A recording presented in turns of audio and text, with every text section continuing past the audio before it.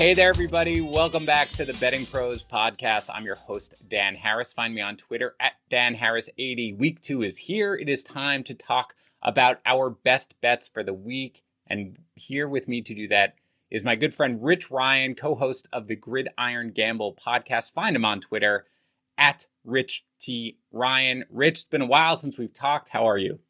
I'm great. I'm in the throes of new fatherhood. I have a 10-week-old, as we discussed pre-record.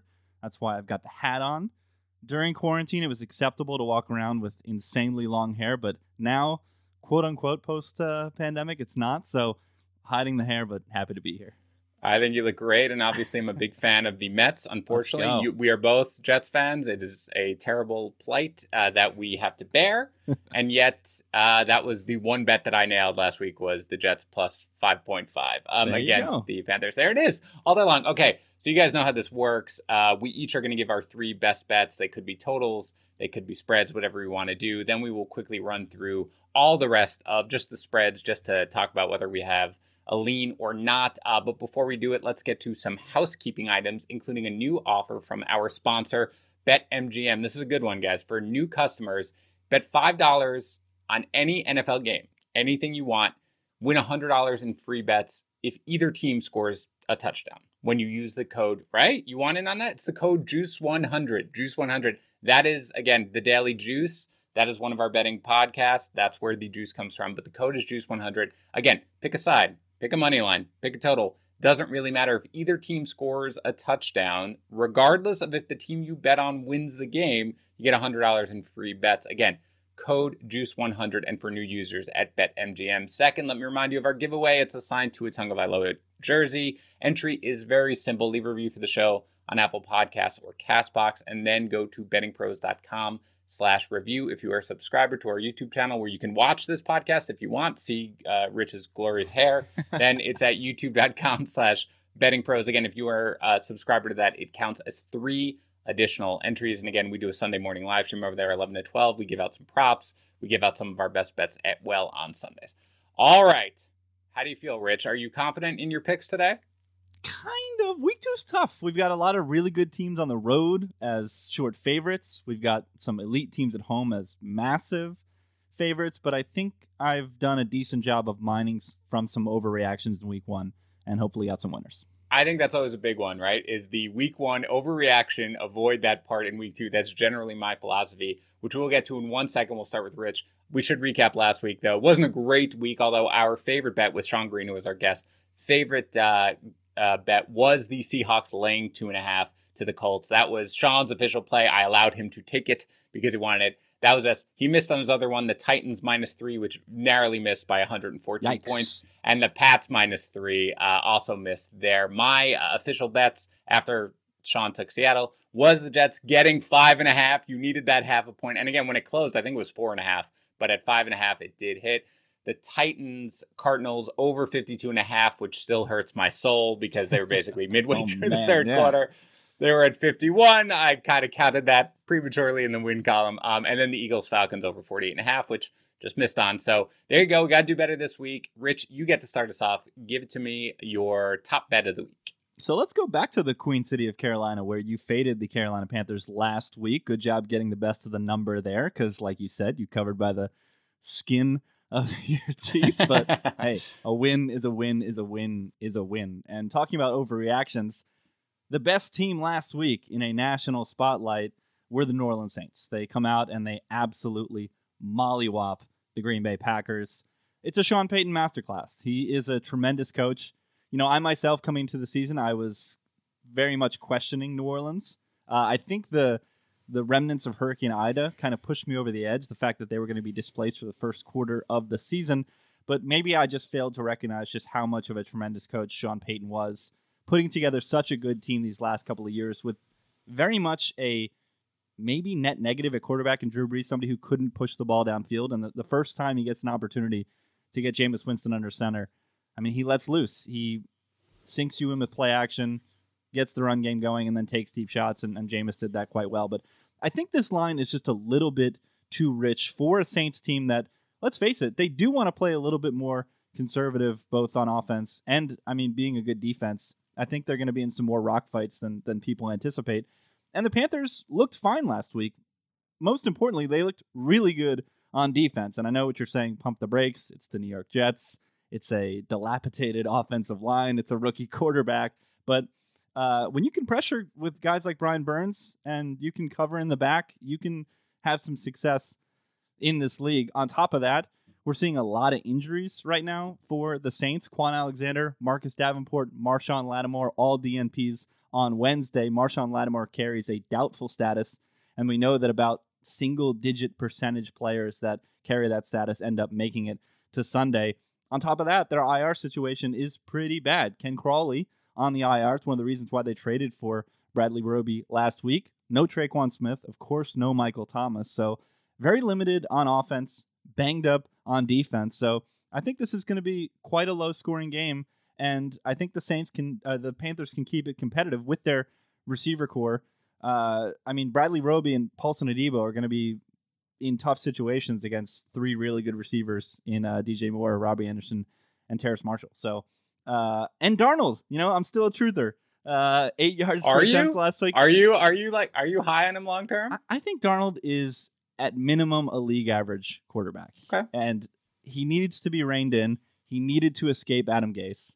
And I think the Panthers will be just fine. I think this is going to be a close contested game. I could see the Panthers winning outright. I don't think that would be too insane. So yeah, give me the Panthers plus 3.5. If only there were any history of a quarterback looking like probably not even fit for the NFL under Adam Gase and then escaping and then becoming one of the best quarterbacks. We may talk about that quarterback a little bit later. I'm not ready to declare Sam Darnold below average or above average or average. I don't know what Sam Darnold is yet. Because again, I agree with you. I think it's completely unfair to judge him based on what happened in New York. I will say, to add to your point on this game, and I'll get to my thoughts very quickly, is the Saints are also dealing with COVID among their coaches. Right? A lot of their coach, not Peyton, obviously, but a lot of their coaching staff is kind of just working on their couches right now, doing from home. Don't discount that impact as well as you get ready for the game plan. So there are a lot of signs here. And again, it's not the quintessential buy low because the Panthers won against the Jets, so it's not like your people are down on them or anything like that. But you are selling high on the Saints, which is what you do in week 2 when people overreact. And for me, Saints played great, but you're absolutely right. The number of injuries on defense is really remarkable. And the one thing the Panthers can do, they have a good offensive system, of course, and they have the 3 wide receivers who you mentioned. Again, they have DJ Moore, they have Robbie Anderson. I liked what I saw out of Terrace Marshall. And of course, they have Christian McCaffrey, probably the best, just non-quarterback offense player in the game right now. So I don't hate it. I probably won't bet it just because it scares me. But I do think that last week was also sort of a weird combination of factors where I think, it was very, very hot. And I think the Packers probably weren't necessarily prepared for it. They just looked gassed and out of sorts. So I think it was as much against the Packers as it was the Saints. So right, I don't hate it. If I had to take a side, I would take the Panthers. But I am a little scared. And that's funny considering what my number one best bet in, which is something that I think we should be honest. Before I told everybody last week, Sean and I did not exchange picks before, and he came out of the gate with Seattle or whatever. And you and I said, do you want to exchange picks? And I said, sure, whatever, send them over. And you hadn't yet this morning. And I said, all right, well, these are my 3 picks. I'll get off one if you want. And my first pick was the Vikings getting 3.5 from the Cardinals. And do you remember what you wrote back to me after I sent you that? Thank the heavens. Thank the heavens that I don't have to tout this game and somebody else has to, because I wanted to, trust me. But I will run tail between my legs, and I will give the floor to you, Mr. Harris. This is the quintessential game that you look at and you say, I have to take this game, but I have no interest in taking this game. That is what this is. It feels grotesque to even do it. But when I was looking at it, I was like, if you're going to give me more than a hook, I'm going to take it right now. And again, this is a theme, and it looks like you're on the same theme. And I think if you look historically, it bears out, it's fruitful that when you fade generally, a lot of the big things that you saw in week 1, the Jaguars beat the Colts last year in week 1, right? They ever won a game ever again. And may never again as well. Yeah. But yeah, although maybe we don't know this week, but regardless, bottom line is this, the Vikings did look bad in this game against the Bengals. They still could have won, obviously. The Cardinals looked like absolute world beaters in this game. But again, I think it's a little bit of an overreaction. And spoiler alert, we'll talk about the Titans in a little bit because that's another one of my picks. But I think a lot of what we saw with that Cardinals-Titans game is on the Titans, not the Cardinals. I mean, look, the Cardinals have a very good offensive system. DeAndre Hopkins is amazing. Kyler Murray is incredible. I like Rondale Moore, what we're going to see. Ton of good things from them.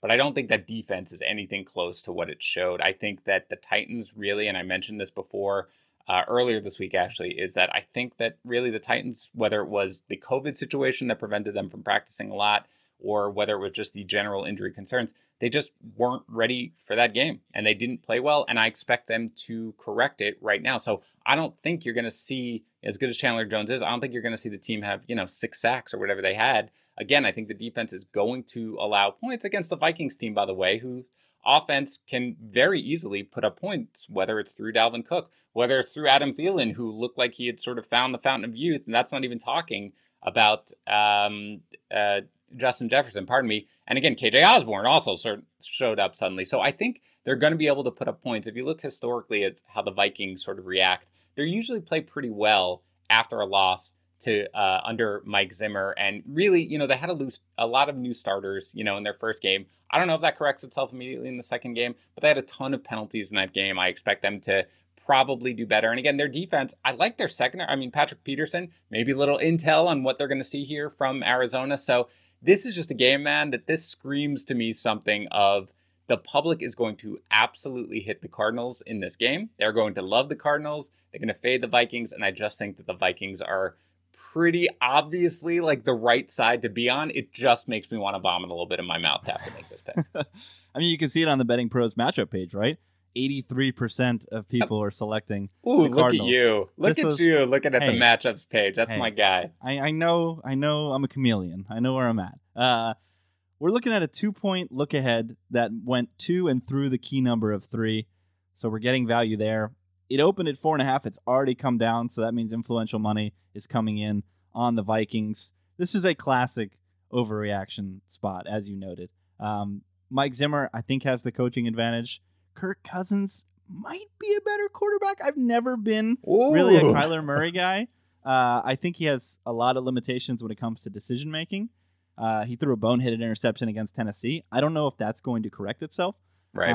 And against a Vikings defense that tends to be very aggressive, Mike Zimmer is very gap competent, meaning that he designs blitzes to take away to attack all of your weaknesses. And if Kyler has pressure in his face, I don't know if he's always going to make the best decision given what's in front of him. So the thing that does put the fear of God in me is the reports that Kyler was injured towards the end of last year. So maybe some of my negative outlook on the kid is the fact that he was actually being a tough SOB and playing through a shoulder injury. On top of that, speaking of COVID, there's just a dark cloud over Minnesota and the kind of tug of war that they're dealing with in their locker room and the division that comes through COVID when their leader won't get vaccinated, and it's putting a lot of pressure on the organization when the coach wants people to get vaccinated. He's threatening to fire coaches that won't get vaccinated, and the leader of the team, the quarterback, won't take the vax. So there's just this cloud that's hanging over Minnesota that has me a little bit worried, but you're right. This is a classic A1, week 1 overreaction. Line moved an insane amount from the look ahead. And I think you just have to blindly click the dog in the spot. It's a good point on the look ahead. You're right. It's a big move here. And again, everybody's still going to be on the Cardinals. And regardless. The books are going to be completely happy about that. And that's what they want with the way they see it. With your point, Cousins and the vaccine, I really do think that is a reason to fade them long-term on the season. I really do think, because I think just given the protocols, forget about anything else, the protocols that the NFL has put in means that I think it's highly likely that Cousins is going to miss at least a game this season just because he'll be a close contact or something, and there'll be something that he won't be able to get out of. So I think long-term, I am worried about the Vikings. For one game in the bounce-back spot, I'm holding my nose, and I'm willing to do it. Let's go to pick number 2. What do you got? I was going to say, let's keep holding our nose then. Oh, yeah, more? All right, let's go. We are selecting the Jacksonville Jaguars +6 at home against the Denver Broncos. I'm not that much of a coward. I said I was a coward for not clicking the Vikings, but this is me grabbing my shield and being a hero. 30% of folks on Betting Pros are selecting this team. Let's just do some math real quick. Home field advantage is about 1.9 right now. That's what we're working with. So if this game was in Denver, the Broncos would be -10. So what this is saying is that the gap between the Broncos and the Jaguars is only 1 point fewer than the gap between the Packers and the Lions. Packers sitting at -11. That doesn't really work for me. The Packers are a team with Super Bowl aspirations, one of the greatest quarterbacks we've ever seen, coming home after a loss, playing against the Lions team that I know they backdoored if you got the number late, but they were absolutely destroyed by the San Francisco 49ers. Back-to-back East Coast trips for Denver, 86 degrees and rainy. It's projecting to be 56% chance of precipitation, so we're talking about an ugly game. And just like the team that I just mentioned, the Saints, with injuries, the Broncos placed Ronald Darby on IR, a big free agent signing for them. Jerry Jeudy's on IR. Guard Graham Glasgow experienced heart palpitations during the game, went to the hospital after the Giants game, didn't travel back with Denver. Covering 6 on the road in pro football means you're going to go out, get a lead, and extend the lead. And I just don't trust Teddy Bridgewater to do that. I know it's the Jacksonville Jaguars. I know this is something that people out there aren't going to run to the window to bet. I know Vic Fangio against a rookie quarterback is terrifying, but 3-point look ahead, blasts all the way to 6. Just like what you said about the Minnesota Vikings, I think you just have to hold your nose, click the dog, and just don't watch. When Red Zone shows this game, change it to QVC or something. Just don't watch a single snap in this game. Yeah, QVC. It's going to be better than watching this game. It's probably correct. So, look, this sort of goes to everything that we're saying. I think probably the Jaguars strike me as the sharp side.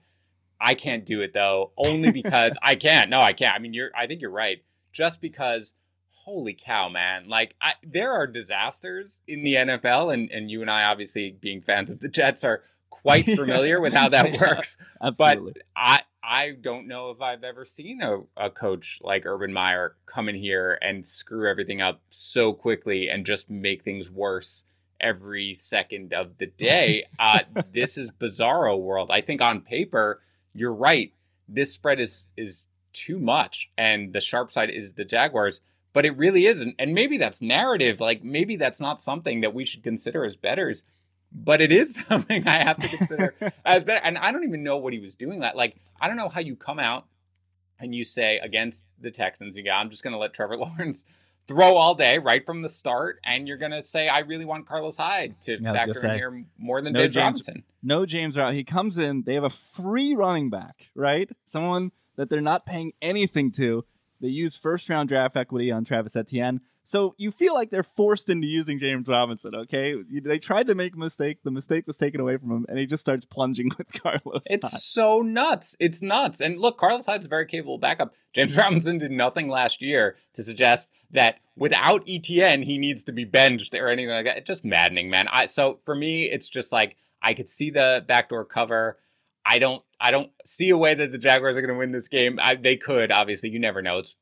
We're avoiding overreactions. This is not an overreaction against the Broncos. Like, I don't care really what they did against the Giants. I thought they looked fine, basically what I expected. But it's something where I can't get mentally over the point of just being like, I can't voluntarily put money down on the Jaguars right now, which is fair. A team that I can voluntarily put money down on is the Titans. We're getting 5.5 from the Seahawks. Now, they're in Seattle. That's never good. Sorry, I'm just looking up exactly. So it's about 50-50 right now. 52% of our experts are taking the Seahawks, 48% taking the Titans. So let's continue our trend, Rich, of making plays that do not make us feel warm and fuzzy in this one. We know Seattle's a very difficult place to play, and they look great with their new offensive scheme last week, and the Titans look like the worst team in football. But again, this is me really, I am really, and maybe I'm overreacting in sort of the positive way. I'm basically throwing out everything that we saw from the Titans last week. I think it was just we have not practiced whatsoever. I mean, put aside everything else, Tannehill and Julio Jones literally never practiced. Like, I don't know how many practices they actually had together. But the whole team just was not ready to play, and that could linger, right? I mean, again, you need to catch up, but I also have an incredible amount of respect for Mike Vrabel as a coach. I think he's one of the better coaches in the NFL. I think he is going to get this team ready to play. That, Taylor Lewan was obviously terrible. I expect him to play better. I think the line is going to play better. I think both receivers will get more involved. I think you're going to see a better game from Derrick Henry. And again, Seattle does not have the pass rush, right? They don't have a Chandler Jones on their team. Again, they're not going to basically be harassing Ryan Tannehill. So I think offensively, I think the Titans are going to look much, much better than we saw last week. And again, Seattle was good last week. They won that game handily. We figured that they would, but that wasn't that far away from being like a 4-point game. Like the Colts could have easily scored a touchdown, gotten the 2-point conversion. It's a 4-point win. I mean, even in a game that they pretty much dominated. So it's something where I expect the Seahawks to win? I do. But look, we know how the Seahawks have historically played. I mean, look at last year. They were 12. Never normal. Never a normal game. We know that. First of all, there's every possibility that they will just start running the ball. But put aside that. But let's say they stick with Shane Waldron's system. 4 of their 12 wins last year, only 4 were by more than 1 score. Like, they like to play close games. That's just what they do. And I think that this one's going to be a close game. Again, if I had to bet, it'd be the Seahawks winning by a field goal in this game. So I will take the 5.5. Yeah, I tend to lean with you. I'm a little concerned with the Titans' defense, but the point you bring up last week is very indicative of the Seahawks. It was very much a Shane Waldron first half and a Pete Carroll second half. Let's salt the lead away. Let's salt the game away. Hang on to a lead. Get home. Get prepped for next week. When a lot of other teams in this league are extending leads and putting teams away. And again, to cover 5.5 in the NFL, you need to be extending leads and not holding on to the rock and salting games away. So the biggest problem with the Seahawks last year was the fact that when teams started showing them that 2 deep, they had no idea what to do. And Shane Waldron did a great job of attacking the Colts last week with Eberflus as a classic 2 deep team, and they absolutely shredded them deep. Will that carry over into next week? I think it's possible. I think that the whole offseason, the Hawks were a team that were getting absolutely no love when all they do every single year is go out and get double-digit wins. Russell Wilson is perennially a top 5 quarterback. Lockett and DK Metcalf are one of the best receiver cores in the league. And what Pete's done his whole tenure and in Seattle is take mid-round players with 0 pedigree and put together a pretty good defense. So I like the spot. It worries me a little bit when I start digging into the actual teams because I'm a little bit down on the Titans, but you're absolutely right. One of the things you want to be doing in the NFL is betting on the team that looked the worst last week. And the Tennessee Titans were certainly one of those. Things just regress to the mean. These teams are just too talented. That's the thing. And go ahead. I'm sorry. I didn't mean to cut you. No. I was just wrapping up. Yeah, I think, and again, Seattle generally has looked, good early on here, and I get like last year, and I get like their offense looked really good. This is a bounce back spot for the Titans, man. Like I cannot imagine that they come out as nearly as flat as they did. They were embarrassed by that game, like for sure. Like they need to come here and show something, and I kind of trust that they will. But yeah, this is what it is. This is a hold your nose week, man. Like we're talking about it. So do you have a hold your nose third pick here for your third best bet? Well, not really. I know a lot of people like to bet the over in some of these games. And with the record being broken last week with 4th down attempts, maybe this season will be an over season. But I'm circling the under 47.5 in this Texans-Browns game on Sunday. It's one of those where if you agree with me, you're going to want to go out there and get it now because 47 is a key number, and the Cleveland Browns have a couple of injuries that the Thursday practice report, which we haven't seen yet, could dictate a line move in this spot. 3 starting offensive linemen on the Browns did not practice yesterday. Jedrick Willis was carted off on Sunday against the Chiefs at left tackle, and his replacement in that game also got hurt. So there's a chance that the J.C. Treader and Jack Conklin DNPs on Wednesday were just veterans rest. Those things tend to happen. But we'll get more information here on Thursday. And if they are DNPs on Thursday, I could certainly see this line starting to come down because in order for the Browns to cover a number as big as this, and in order for them to get to the over, it's going to be the Browns that are scoring in this game and putting points on the board. And with a broken offensive line, a team that does want to run the ball, that has invested a ton at the running back position, is going to be a little bit hamstrung to do so. But if you wait for the news, then the line's going to start moving. So it's one of those where you almost have to be a little bit aggressive and get to it before the market starts changing. The Texans, last week, playing at home against the Jaguars, allowed the 5th highest pressure rate in the entire league. The Jaguars do not have a stout defensive line. What? And they didn't send a ton of pressure. I mean, their blitz rate was 32.4, so top third, but nothing like the 50% that we saw from the Dolphins and 50% that we traditionally see from the Ravens that we saw a ton of on Monday night against the Raiders there. Now they travel on the road. They have to block Myles Garrett and Jadeveon Clowney and Takk McKinley and Malik Jackson. That's not going to be an easy assignment. So I think the Texans are going to struggle to score. And if the Browns have these offensive line issues and can't get their offense going as well, I think we'll see a little bit of a controlled rock fight. I think the Browns will be just fine. But I think that the under is definitely in play. And if you're super brave, I think taking the points with Houston might be in play as well. This is interesting. Okay, so what if the practice reports are positive on? I mean, Wilson isn't going to play. I mean, I think we can assume that. But what if the practice reports are positive on the offensive lineman? Are you still good with it? I mean, I assume at 47.5, you just think that it might drop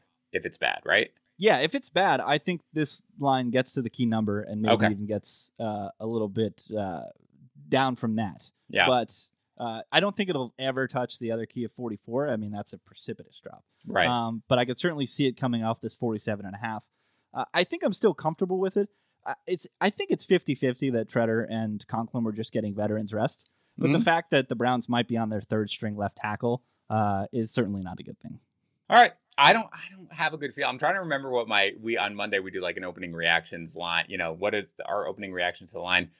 I don't remember what my line. I feel like I like the over, but I don't really have a good feel for it right now. I can see. I think the Browns are going to run all day long, which is obviously, generally speaking, good for the under. But I don't have a good sense of it. It's funny because it's 65% of the people picking on bettingpros.com are on the over right now. So you're in the minority here, which I know you're fine with. I love being in the minority. All right. I am going to go. I'm trying to see whether or not I'm in the minority or the majority on this one. And it's no big deal. I'm just going to scroll and waste time. Okay.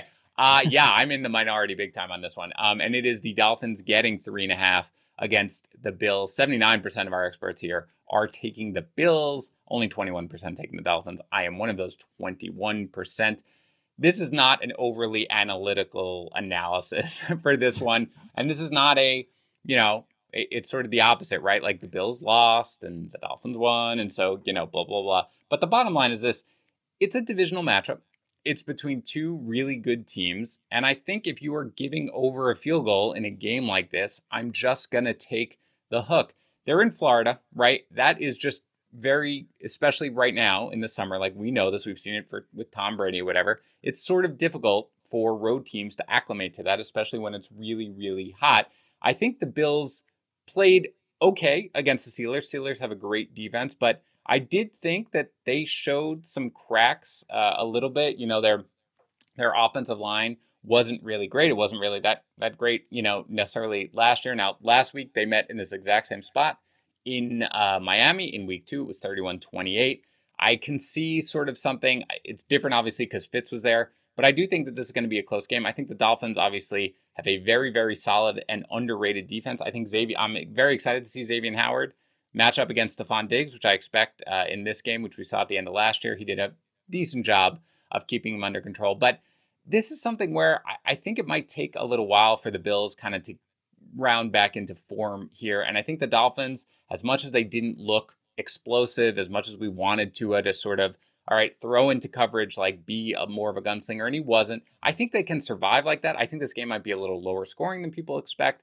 Will Fuller should be back, although I saw that he missed practice today for an undisclosed reason. If he's out, that might color the way I feel about it. But I think that Fuller does add another dimension to this offense. Devontae Parker looked great last week as well. Myles Gaskin is very solid. Jalen Waddle had a very nice opening game.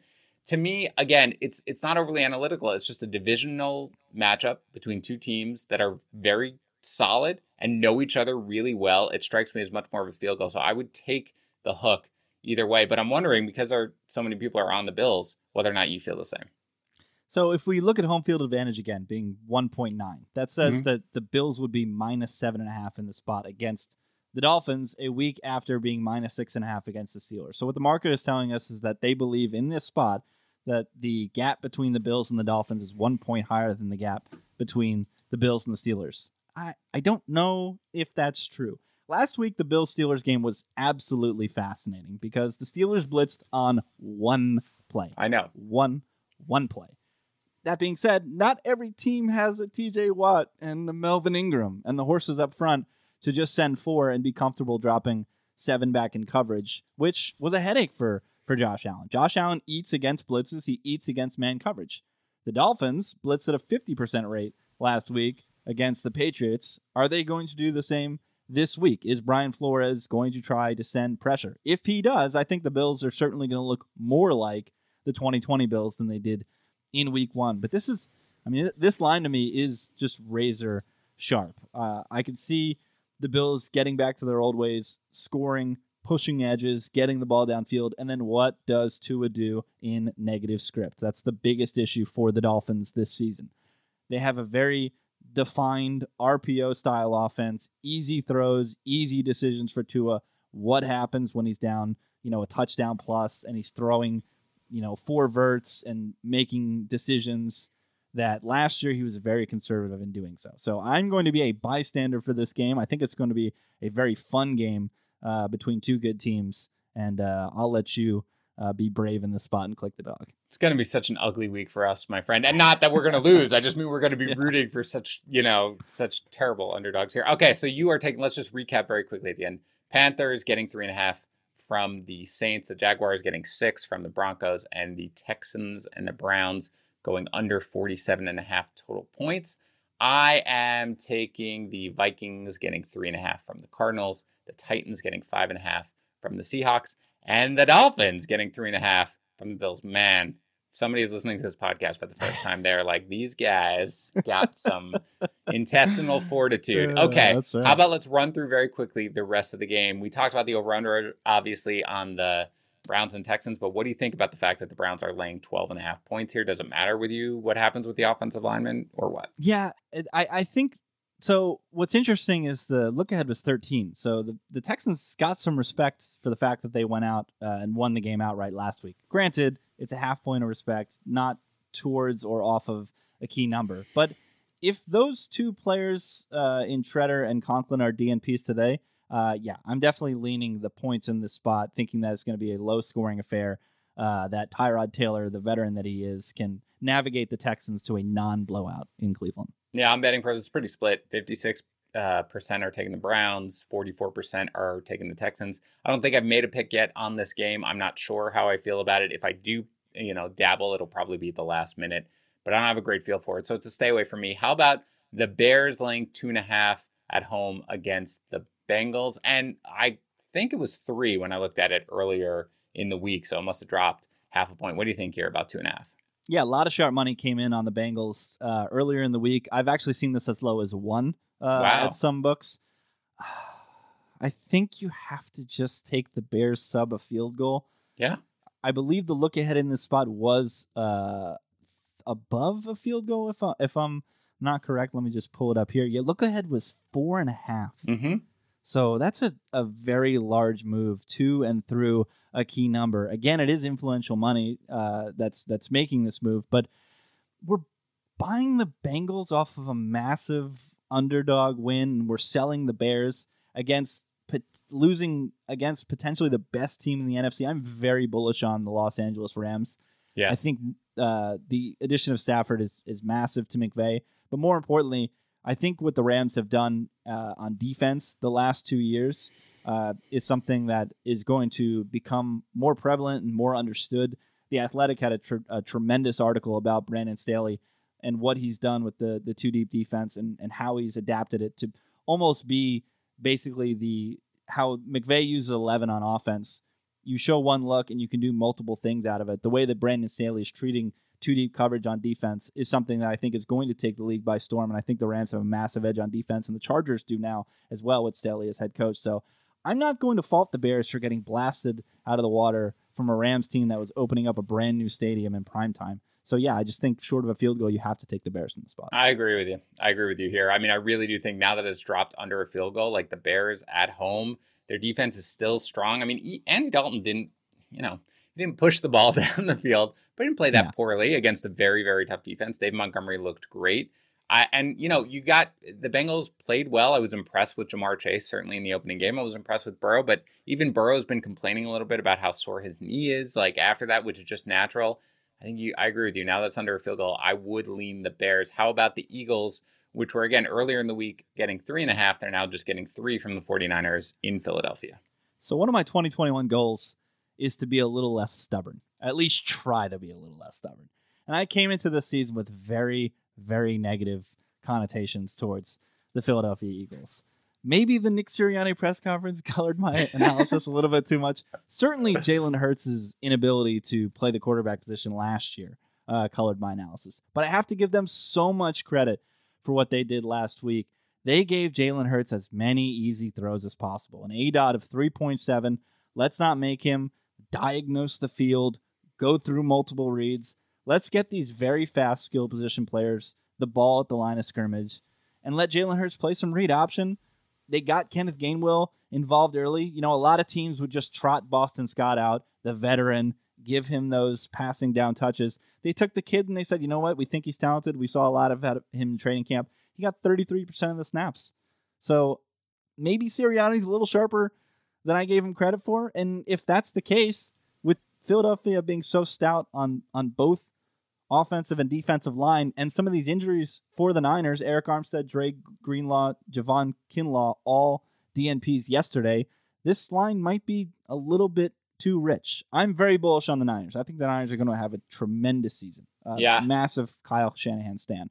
But, this might just be a little bit too rich for a West Coast team traveling east. I liked it at 3.5. At 3, I'm I'm staying away. I was somebody who, I do fantasy. Obviously, I do fantasy projections as well. But I was big on Hurts this whole year, and I was sort of like, worst case scenario is going to be his legs, and he'll be fine. But I was hoping that what we would see is that you have an entire offseason, Deshaun Watson rumors be damned, you have an entire offseason to devote yourself to creating an offense that revolves around Jalen Hurts' skill set. That is exactly what they did, and their offensive line played really well. Their defensive line is solid, as we know. So I think the Eagles, there's a lot of reason to be optimistic. With that said, I don't know yet. I need, beating up on an Atlanta team that just looked terrible isn't, I need to see it again here against the 49ers, which is why I'm staying away. But I would take it at 3.5. You can find it out there. I know that it's still lingering out there at some books. I would take that at 3. I think it's a stay away, but I misspoke there. Sorry. The Niners did this. Of course, Shanahan did the smart thing. They stayed east after the Detroit game last week. So no long road trip. It's still, though. I mean, it still is. Yeah. So I know they do that. Living in a hotel, correct? Practicing where you don't practice. It's still a big deal if you stay out east. I realize, okay, good, but it's still a big move. This one's interesting. It's not surprising to me that the betting experts have made the picks the way they have. The Rams are visiting the Colts. The Rams are currently 3.5-point favorites. 90% of the picks coming in on the Rams. Are you with them as a buyer of Sean McVay and Matthew Stafford? This is tough. Yep. Because a lot of the stuff we just talked about was overreaction. Correct. And how do we take advantage of that in week 2? And naturally, you would want to take the Colts and the points in this spot. But I don't know if I can do it. I think and that doesn't mean I'm going to click the Rams in the spot. It just thinks I'm going to stay on the sideline for this game. What this line is saying is that the Rams are a point better than the Seahawks, which, is probably right. So this is probably a fair line. And yeah, I think if you like the Colts, you're believing in Eberflus coming out and playing great defense, right? The Colts, their biggest trend the last couple of years was to play a very strong 2-deep defense, keep everything in front of you. I'll never forget, they went to Arrowhead 2 years ago. They were 10-point dogs. They went in on a Sunday night, beat them outright because they didn't give Tyreek or any of these Chiefs weapons the opportunity to get down the field, kept everything in front of them, and were able to win a little bit of a rock fight. And that's the Colts' calling card. If they can do that, the Rams don't have a great running game. They don't really have a great run-blocking offensive line. They can make this game a little ugly. But, if the Rams can mimic what their former coach did last week and attack these guys deep, then they're going to have some success. So I can see a lot of outcomes here. I'm just going to stay on the sideline. This is we see so much the same way, which is, I think, realistically, you look at it and you're like, well, everything says you probably should take the Colts in this game, just for the very reasons that you and I have talked about nonstop.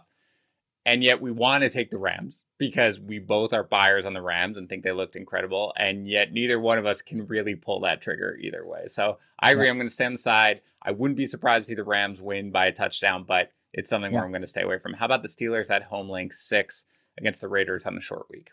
Yeah, traditionally a terrible spot for the Raiders. Short week, west to east. This Raiders offensive line is bad, and they still have Richie Incognito on the injury report. Now they have to go block the Pittsburgh Steelers, who, unlike the Ravens, don't have to send pressure because just like they did against the Bills, they can generate a pass rush with 4. Minkah Fitzpatrick is one of the few players in the league where you can put him on Darren Waller, and I don't think anybody can stop Darren Waller. Those crossers are absolutely lethal, probably unguardable, but the job that Fitzpatrick did last week against Cole Beasley, and you might scoff off, Cole Beasley, slot guy, but Cole is very slippery in the slot and a great route runner, and Fitzpatrick did a hell of a job on him. So he's going to be able to at least annoy Waller in this game and force Carr and the Raiders offense to go elsewhere.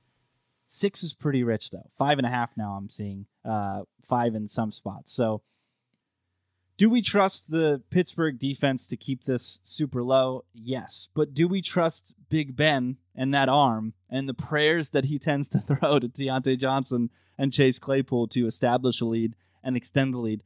I don't think so. So gun to my head, I think I'm taking the points and hoping that Derek Carr can generate some offense against this tremendous pass rush. Yeah, this is pretty split down the middle. 53% on the Raiders, 47% on the Steelers. I am taking neither for sure. This is a classic Tomlin letdown spot. You got to be an underdog. You got to be on the road. You got to have the nobody believes in us for Mike Tomlin. When you're a favorite by nearly a touchdown at home with everything being you should win this, man. You'll be all right. It's nah, run away. So, but I can't bring myself to take the Raiders either for the reasons you mentioned. It's just very tough on this short week. It's not a good match in terms of the ability of the Steelers to get pressure without bringing the blitz. So just to stay away from me. But I guess gun to my head, like you said, I would be on the Raiders. But thankfully, there is no gun to my head. So let's go on to the Patriots visiting our Jets. The spread has climbed to 6.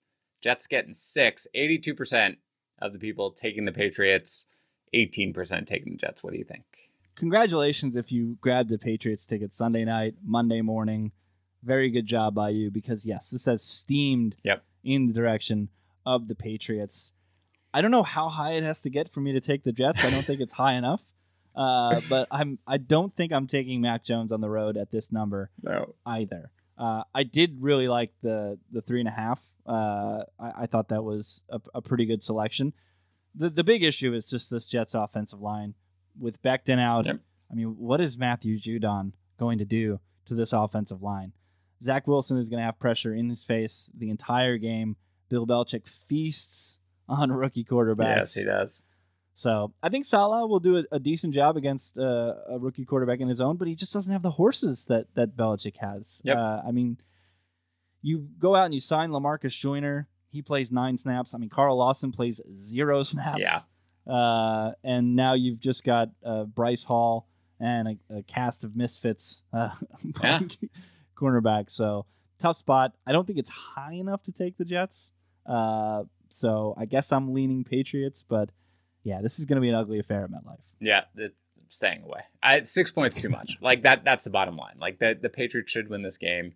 It should it should not be threatened, but 6 points is too much for Mac Jones on the road. It just is. There's just no way. And you're right. If you got it early, that's great. But right now I can't. Hopefully, LaFleur designs something to get around the fact that their offensive line is you and me basically playing at this point, which is crazy with how much they've invested into this offensive line, but it's going to be bad. So, but I'm staying away again, just because I can't go with Mac Jones laying 6.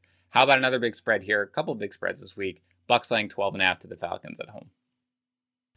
Is Arthur Smith a fraud? I don't think we're not ready to call that after a game.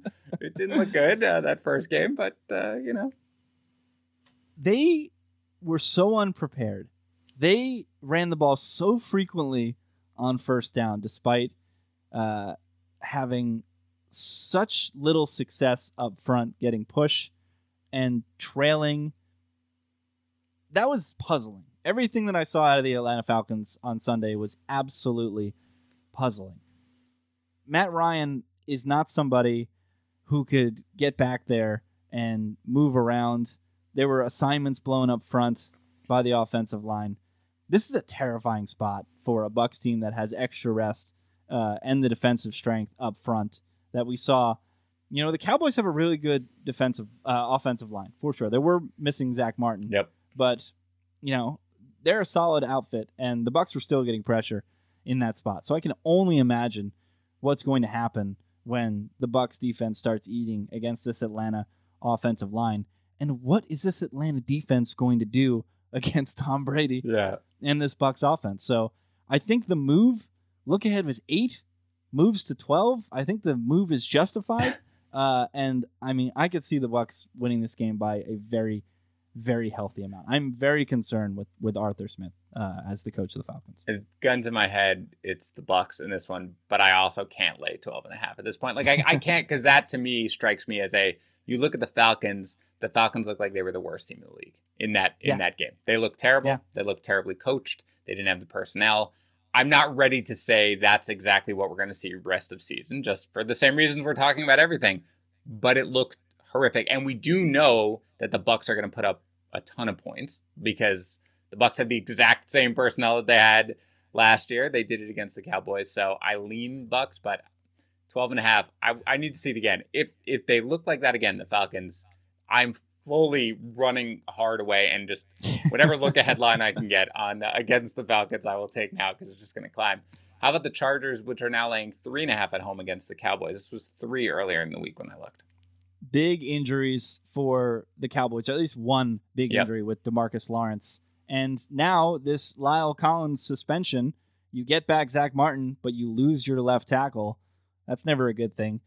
I think people are going to be enamored with the Cowboys and their offense, and the stories coming out that Dak was a great decision maker, which he was on the Thursday opener, audibling out of, I think, more than half of the run calls that Kellen Moore put out there, put the Cowboys into good spots, was throwing the ball all over the field, did a great job.